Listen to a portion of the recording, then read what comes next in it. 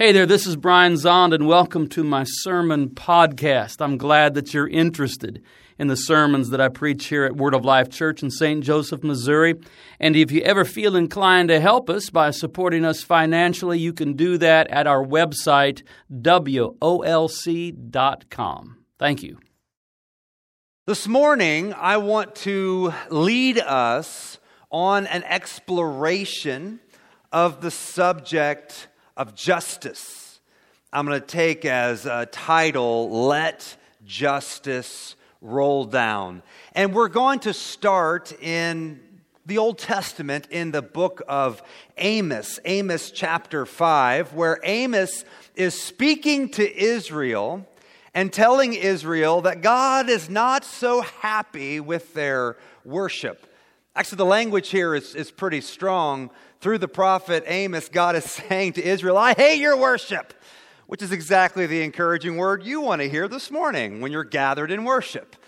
Israel had a ritual of worship which would include the giving of offerings. There would be a blood sacrifice as a part of worship. And there was also singing, like Christians, when we worship God, there's singing. And so I'm just going to warn you that as we jump into Amos, right off the bat, God is none pleased with Israel, because while they were worshiping him and doing all the rituals right, they were practicing injustice. So here's God talking about how much he hates worship. This is where we're starting in Amos chapter 5, verse 21. I despise your festivals, and I take no delight in your solemn assemblies.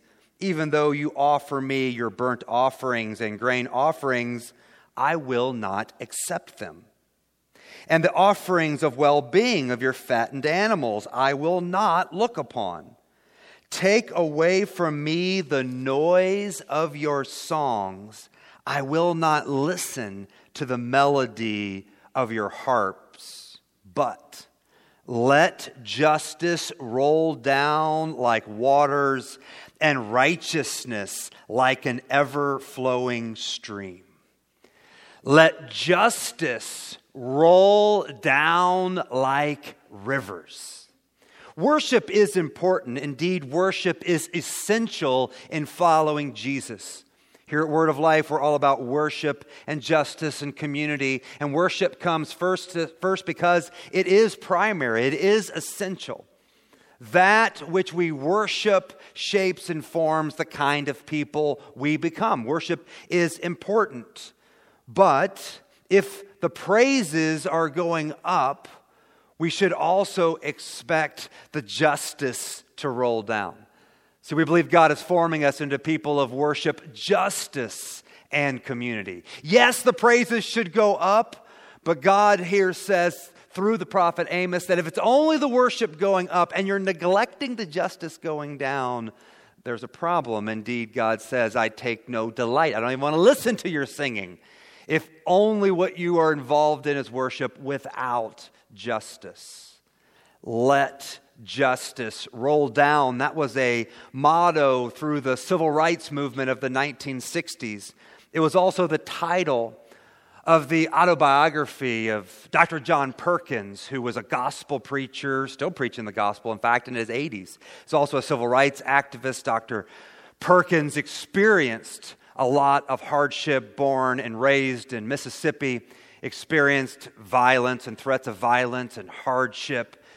And Dr. Perkins, in a very short documentary that was done by him just a couple years ago, Dr. Perkins said that love and justice are one and the same. Justice was the motivation of God's redemption. And when Dr. Perkins went to tell his story in the 1970s in the form of a book, he chose as the title, the title I'm borrowing for this sermon, Let Justice Roll Down. For me, growing up, I had a very cartoonish vision of what justice was. For the longest time for me, in my mind, when I thought of that concept, the idea of justice, I thought about the good guys chasing after the bad guys, catching the bad guys, and putting the bad guys in jail. And that certainly is a part of justice, but what I came to discover is that justice is a much deeper word than that. Actually, justice is a Bible word. Justice is a word that we can find deeply implanted in the Christian faith. So justice indeed is more than just the good guys catching the bad guys. I don't know if you've ever been to Washington, D.C. and had a chance to visit the National Mall or not, but I did just a couple years ago. My first trip to D.C. and to the National Mall turned out to be much more emotional than I expected. Let me give you a little bit of the backstory so you'll understand the experience that I had on the National Mall.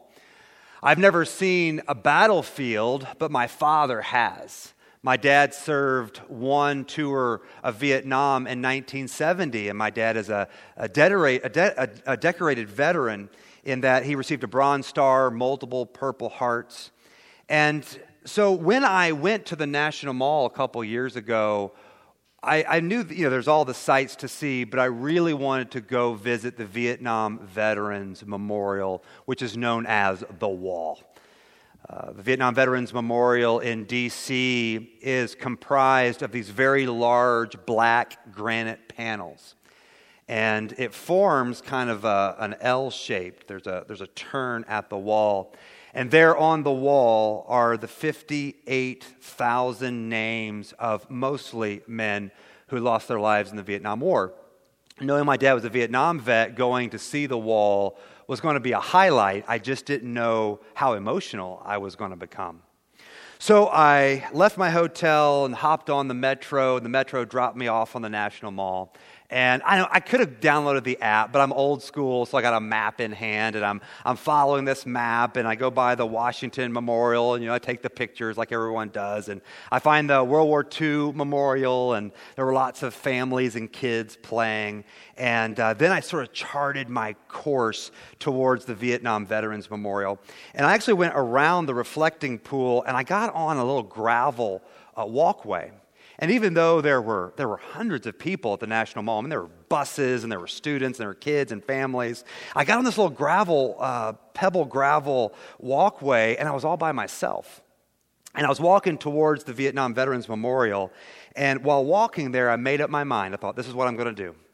I can't read all 58,000 names. I knew I wouldn't have the time to do that, but I thought, I'm going to look at each of the black granite panels. I think that there's somewhere around 80 panels. And so as I made my way to the wall, I didn't really know what to expect. I had seen a few pictures online, but I didn't know really what to expect. But it looked like the memorial was built into this big grassy hill. And again, as I said, you kind of walk down when the wall's on your right, and then it turns to your left, and you kind of descend as you go down. So if you can imagine this, the black granite panels, they start kind of small, and then as you go down, they get bigger and bigger and bigger.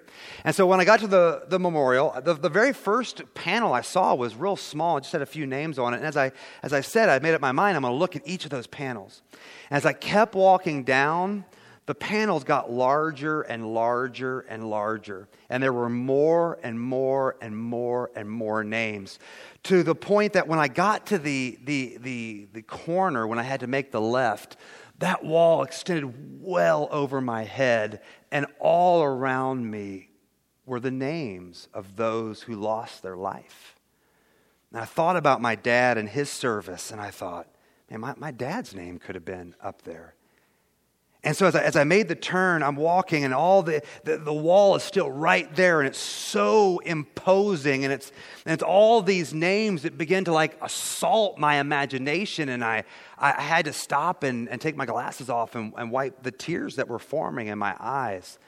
And I tell you, I wanted to just run. I had enough. I had seen enough. I wanted to run, but I had made up my mind. No, I'm going to look at each of the panels, and I'm looking at them, and even though I wanted to run, I slowed down my walk to make sure I saw every one of them until I made my way out. I found this little park bench, and I sat down, and I took a deep breath. I'm still wiping tears. And I tell you, I prayed. That's the first. I took a deep breath and then I prayed. I prayed and I asked God to teach us the ways of peace. When I was praying, I was thinking through some of the Psalms and I was asking God, how long until we learn the ways of peace? And I got done and praying. I pulled out my phone and I called my dad. And as you can imagine, that was a really, really good conversation. Talked to my dad and put my phone in my pocket. And even though I had prayed and I talked to my dad, I had this deep, gnawing pain in my gut. I mean, to read 58,000 names or to see the panels where there are almost 60,000 names, it was overwhelming for me. I didn't know what to do with it. And it felt like this dark cloud of despair was over me. I didn't know what to do. So I'm looking at my map and I'm going to see the rest of the sites, but the wall and those names and war and all that is it's messing with me. So I take the map and I go up into the Lincoln Memorial, and there's Lincoln, and it's huge and it's ginormous, and I should have been impressed, but I wasn't, because I was thinking about the wall. I was reading the stuff, but it wasn't computing, and I just thought, I'm going to get out of here. Now I turned out of the Lincoln Memorial, and I stumbled on, right there outside the memorial, the words, "I have a dream." And I looked up and down the stairs in the reflecting pond, and I realized that I was standing in the very spot where Dr. Martin Luther King delivered his famous "I Have a Dream" speech. And then I remembered, I thought, oh yeah, there's a memorial, there's an MLK memorial. Where is that? So I'm looking at my map, I find it, boom, and I'm going. I'm going to go see the MLK memorial. So I make my way through the wall, I cross the street, I walked past the Korean War Veterans Memorial, which is also very haunting, and make my way past that and across the street, and I made it to the backside of the MLK Memorial, and it looked like they had built this little mini mountain out of granite. It was the Mountain of Despair. And right in the middle, it looked like a part of that mountain was pushed forward, creating this passageway. And so I walked through there, and the piece that had been pushed through that mini mountain, I walked around to the front, and there I saw this giant 80-foot relief of Dr. King, the prophet of peace, the man of peace himself. And as I was looking, I was thinking about how the wall had so disturbed me and haunted me. And as I was looking around the MLK Memorial, I noticed that on the back side, they had quotations from Dr. King. And I thought, well, just like I looked at each of those granite panels at the Vietnam Veterans Memorial, I'm also going to read all these quotes from Dr. King. And I cannot explain to you the degree of healing I experienced in doing that. Because I read quotes from Dr. King like this that are etched in stone at his memorial. I read words like this: "We shall overcome because the arc of the moral universe is long, but it bends towards justice." Then I read this: "Injustice anywhere is a threat to justice everywhere. We are caught in an inescapable network of mutuality, tied in a single garment of destiny. Whatever affects one directly affects all indirectly." I read things like, "True peace is not merely the absence of tension, it is the presence of justice." And when I got done reading, and that was just 3, I read all the quotes there at his memorial, and when I got to the end, I felt like my heart had been washed in fresh, clean water. All that despair began to lift, and there was like a seeds of hope that was planted in my heart. And the word, the reoccurring word that spoke to me at the MLK Memorial was this word, justice. It became healing for my heart in that very moment. War represents everything wrong and broken in our world, but justice represents the presence of God's healing power in our world. And I can tell you, in that moment, I experienced just a bit of emotional healing.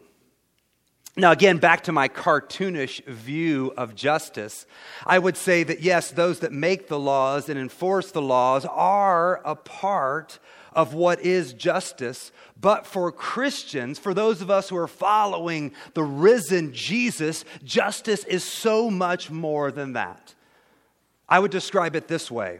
Justice is God's ongoing work of setting right a world gone wrong. This is what I see throughout scriptures and the history of the church. This is what justice is. Justice is God's ongoing work of setting right a world gone wrong. So where people are suffering, whether it's poverty or injustice, the justice of God comes. For those who have been robbed of human dignity and value, who are oppressed and broken, it is there that God's justice comes to heal and restore. See, God has not given up on God's plan for this world. For God so loved the world that he sent Jesus. And Jesus didn't come to affix a big condemned sign on the world.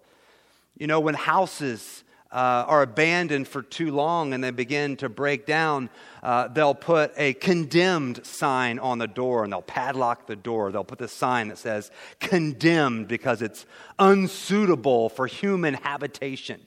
Well, Jesus doesn't come to do that with the world. Instead, Jesus comes with a mission to set right a world that has gone wrong. This is the mission of Jesus. In Matthew chapter 12, it says this, when Jesus became aware of this, that is that the Pharisees were out to get him, he departed. And many crowds followed him. These were predominantly Jewish crowds. Many crowds followed him, and he cured all of them. And he ordered them, these people, these Jewish people that had been healed, that were following him, not to make him known. This was to fulfill what had been spoken through the prophet Isaiah. Now we hear the words of Isaiah. Here is my servant whom I have chosen, my beloved, with whom my soul is well pleased. I will put my spirit upon him, and he will proclaim justice to the Gentiles, to the non-Jewish world. This is the mission of Jesus, not only to reveal himself as Israel's king, but as the King and true Lord of the entire world, who comes to rule and reign, yes, but a God who comes in and through Jesus to restore, to redeem, to take broken parts and put them back together. This is the mission for which Jesus came, to set right a world gone wrong. Because God was not going to sit back in God's throne room and simply watch God's good world be ripped into pieces. Instead, he sent Jesus to be a healing presence. And the way we can speak of this mission, the mission of Jesus, we can call that justice. Jesus came with a message of justice, a ministry of justice. This was his mission. And of course, this is rooted in the Old Testament in places like Amos and also in Micah. You know this verse. Many of you are familiar with this verse, Micah 6:8. He has told you, O mortal, what is good and what does the Lord require of you, but to do justice, love kindness, and to walk humbly with your God.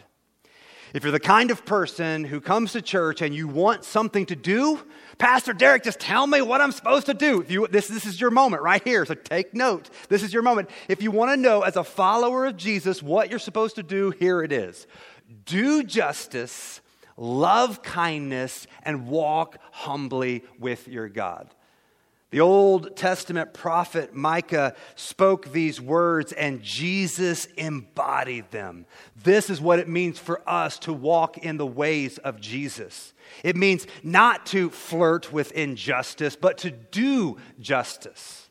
not to get involved in acrimony and antagonisms and hate and fester that whole mess, but instead to love kindness. Some translations say love mercy. And ultimately, we do these things. We do justice and we love kindness as we walk humbly with our God. So what are we supposed to do? If you don't get anything else out of the message today, just go and learn this, what it means to do justice, love kindness, and to walk humbly with God. When we do the first of those, so there's three. When we do justice, we are joining God's mission in and through the church. Many of you know that I had a book that came out last month, and the whole last chapter 10, in fact, is justice, the way of reconciliation. And I know some of you don't like to be read to. I know, I'm sorry. But I can't say it any better than this, and it's so succinct. I'm going to read just one paragraph about justice and the mission of God. Jesus came to set free what had been enslaved and mend what had been broken, because God empowered Jesus with the Holy Spirit to take the broken parts of our world and put them back together again. Pause for just a second. Jesus comes to save and rescue the world. Jesus comes with a mission of justice to set right a world gone wrong. And if Jesus, through the Holy Spirit, is going to make the world right, it starts by making you right. So we have this large, global, grand vision of the mission of God, but understand that justice starts with you. That God wants to set what is wrong right in you. Jesus wants to heal the brokenness within you. This way of reconciliation is what the prophets of old and Jesus himself mean by justice. When we do justice, love kindness, and walk humbly with our God, we participate with God in the redemption of the world, fulfilling the mission for which Jesus came. Christopher Wright describes God's mission as a work in which we are invited to participate. Here's Chris Wright's words. Mission from the point of view of our human endeavor means the committed participation of God's people in the purposes of God for the redemption of the whole world. The mission is God's. The marvel is that God invites us to join in it. That's the end of the quote from Wright. Then, last of my words, Jesus invites us to join God in God's works of redemption, making right a world gone wrong. When we bear the fruit of Jesus in the world, we strap on our tool belt and tighten up our boots and go to work with God.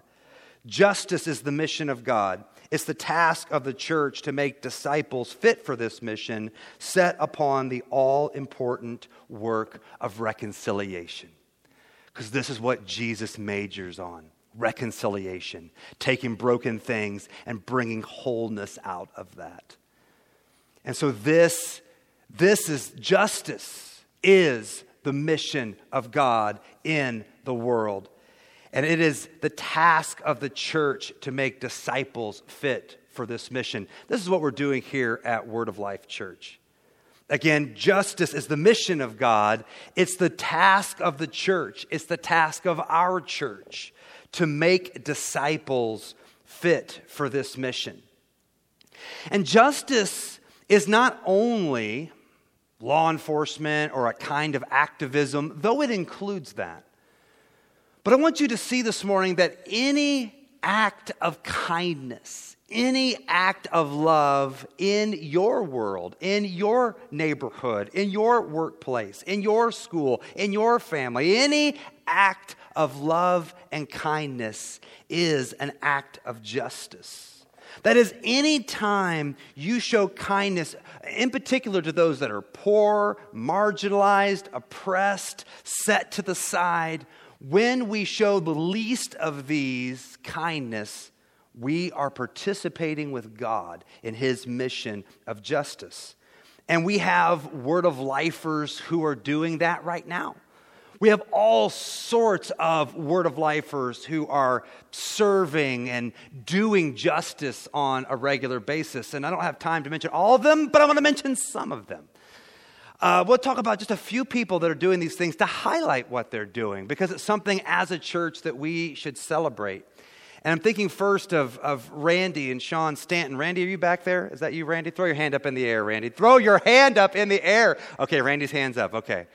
Randy and Sean started Breakout Youth, which is a youth ministry for at-risk teens. And they've been doing this since 2004, 2005. They've been doing it for a long time, where they've been serving youth, teenagers that come from difficult situations, from broken homes.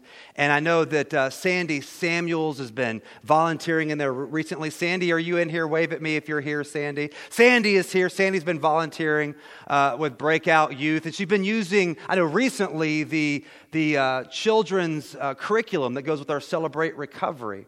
And what they have been doing in serving the least of these is doing justice. I saw Christine Eckhart over here. Christine, you got to raise your hand. Christine has been serving in a youth and children's ministry called We Are the Future. Is that the name? We Are the Future, and it's kids. They invite them to a park at 18th and Charles, and on Saturday, and it's mostly kids, but youth are invited too, and they play games, and they love on the kids, and they feed them, and they teach them character lessons. And I know Sandy has been serving down there, but Christine, when you're down there serving on Saturday mornings, you are doing justice. Just when you are gathering kids and acknowledging them. Right? When you see, one of the reasons, I'm going to pause for Christine's story just a second. One of the reasons that we make you shake hands, we make you introverts shake hands on Sunday morning is, and I know I'm an introvert, so I'm always like, oh, are we really doing this? All right, I get it. But you know, one of the things that we do, when you simply, and I know it's a very small gesture, but when you extend your hand and you look someone in the eye and you shake their hand and you say, good morning, let me tell you what you're doing. You are acknowledging their presence, that they exist. And I'm telling you, in a world that's becoming more digital and more isolated, people are becoming more inward and isolated, and they're set to stay at home with their digital device in front of them, and they continue to languish in depression and isolation because they don't have that. They need another human being to look them in the face and say, I see you, you exist. Christine, when you're serving kids on Saturday morning, that's what you're doing. When you're playing games and feeding them, you're saying, I see you. And in doing that, you're communicating the love of God to them. This is justice. This is what we're doing. So many of you have been serving, I know, I wrote it down because I know I wouldn't remember. At the Open Door Food Kitchen. We send volunteers once or twice a month to Open Door Food Kitchen, and they serve hot lunches to 200 people every time. And I know a number of you have been serving at the Open Door Food Kitchen. Not long ago, many of you participated in a special offering where we as a congregation gave $5,000 to help the Open Door Food Kitchen with new equipment for their new building, in which they're ready to get moved in pretty soon. Friends, these are acts of justice. Even if you gave a small amount in the offering, that small amount is your participation in justice, in the mission of God, of making right a world gone wrong. There's nearly 30 Word of Lifers who have signed up to run the Kansas City Marathon and half marathon. And again, running a marathon, not crazy, completely sane. Some of those runners are like, but I didn't know I'd be running in heat and humidity. It was 95 degrees. I'm sweating to death. But over 30 volunteers, or nearly right around 30 Word of Lifers, are running the half and full Kansas City Marathon on behalf of Team World Vision, raising money for clean water around the world. There are still large sections and populations of people groups that do not have access to clean water. See, if you got up this morning and you turned on a faucet, or you flushed a toilet, or you turned on a shower, you are a part of the global affluent. There are still people that don't have that daily access to clean water. So again, a bunch of you Word of Lifers are training to run a marathon or a half marathon. These are all acts of justice. Not just these things, but every small thing you do. Jesus says, when you do it to the least of these, you're doing it unto me. And these are acts of justice. And we have a new project, or it's time again to resume a project that all of us can participate in. You may not realize it, but July is coming to an end. August is right around the corner, and that means back to school. And so, again, for the 12th year, Word of Life Church is participating in Project Backpack, where we gather school supplies, we put it in a backpack, and we donate it. And again, we're partnering with Rubidoux Middle School and Lindbergh Elementary School. And what we do is when we provide these school supplies, we give it to school administration, and then they give it to kids in need. You may not know this, but in the St. Joseph School District, 71% of students participate in the free and reduced-priced lunch program because of their family's income situation. That's 3/4. That's the majority. And so what happens in some of these schools is it's teachers, the true unsung heroes. Teachers, very often when they see students that are under-resourced, it's teachers that out of their own pockets will provide school supply for students.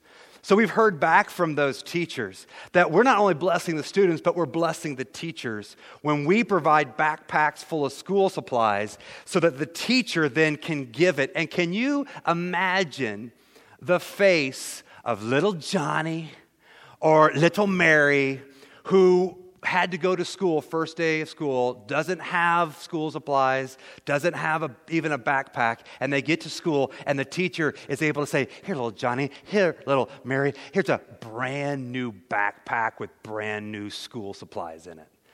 I mean, just a little side note, just the smell alone of new paper and school supplies, right? That's what, there's going to be a new heavens and a new earth, and I know it's going to smell like either new cars or new books or new school supplies, right? There's something about that freshness and crispness. But imagine little Johnny showing up. All the other little kids running up to the door with their brand new backpacks, they're running up to school. Little Johnny doesn't have a backpack, gets to school, and a teacher is able to say, here.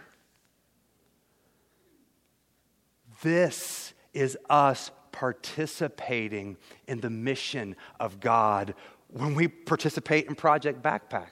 So this is something that we can all get involved in. So what I want to encourage you to do is at the end of the service, we're almost there, we're not there yet. At the end of the service, after I dismiss you, I want you to go to the Project Backpack foyer table, and you can get slips of paper that have different grades. It tells you exactly what school supplies the different grade levels need. And then you go get school supplies, get a backpack, fill it up, bring it back here by August 11th. Do you think we can do that? Is that something we can do? Yeah? Okay. Thank you. Really awkward, especially from the first sections, I understand. Let's try that again. I should have prepared you for that. Let's try that again. I'm going to ask the question and we're going to get really excited. We'll edit this out of the podcast. Take 2. So when you provide a backpack for kids, you're participating in the mission of God. Is that something we can do? I do. Word lifers. I knew it. So let's do that. And I want you to understand that, again, it's not just the big things. You're like, well, I can't run a marathon. I don't know if I can serve in breakout youth ministry or We Are the Future on Saturday mornings. But you know what? You can get a backpack together. And doing it is a way that where all of us can participate in God's work. And I believe that God is indeed setting right a world gone wrong. But you know how God chooses to do that? God could have chosen to set the world right any way he wanted to. But God chose to do it by sending his son. Jesus came so that by his death on the cross, Jesus could take all of our sin and brokenness into himself, taking our sin away into the grave, rising on the third day, offering new life. And all of you who were plunged through the waters of baptism have entered into this new life, this good life. And now, this is how God is going to set right a world gone wrong. It's through me and you. As we are doing justice, as we are loving kindness, and as we continue to day by day and week by week walk humbly with God, it is in and through us that God is setting right a world gone wrong. And now we come to the most holy and sacred moment of our worship gathering, when we come to the communion table. We come to the table of communion to receive the very life of God within us. Because see, here's the beauty of the Christian life. Lots of different religious traditions have religious leaders that tell you what to do and give you commands. What makes us unique is that not only does King Jesus tell us what to do, things like doing justice, loving kindness, and walking humbly, but Jesus also promises that there will be power, that there will be an enablement within us to obey and fulfill those commands. And in coming to the communion table, we are proclaiming the Lord's death. When we come to this table and someone offers you bread, they'll say, the body of Christ broken for you. We're acknowledging his woundedness, because it's by his woundedness that we are made healed. So if you would stand up with me, and let's prepare ourselves to come to the table of communion. We're going to be praying our prayer of confession of sin. And I want to encourage you that on this Sunday morning, July 21st, 2019, as you come to the communion table, I want you to come acknowledging whatever brokenness there is in you or in your family or in your community, and bring that woundedness to Jesus. When we come to the bread and the cup, it's our way of coming to Jesus. So let's also make this a coming to Jesus moment. Those of you who are just checking out the Christian faith, those of you who are just checking us out and you're not so sure about this, let this be your moment to come and meet with Jesus. When we're praying this prayer, you pray this prayer from all of your heart. It's a prayer of confession, where we confess our sin, our brokenness. We also confess our faith in God. Let this be a real coming to Jesus moment for you. But let's all come together, bringing the brokenness in our lives, the brokenness of our world, to the woundedness of Jesus, and let's experience the healing this morning that flows from his broken body and his shed blood. We'll put the words of this prayer up on the screen, and I encourage you to join all of the church this morning in praying this with all of your heart. Let's pray.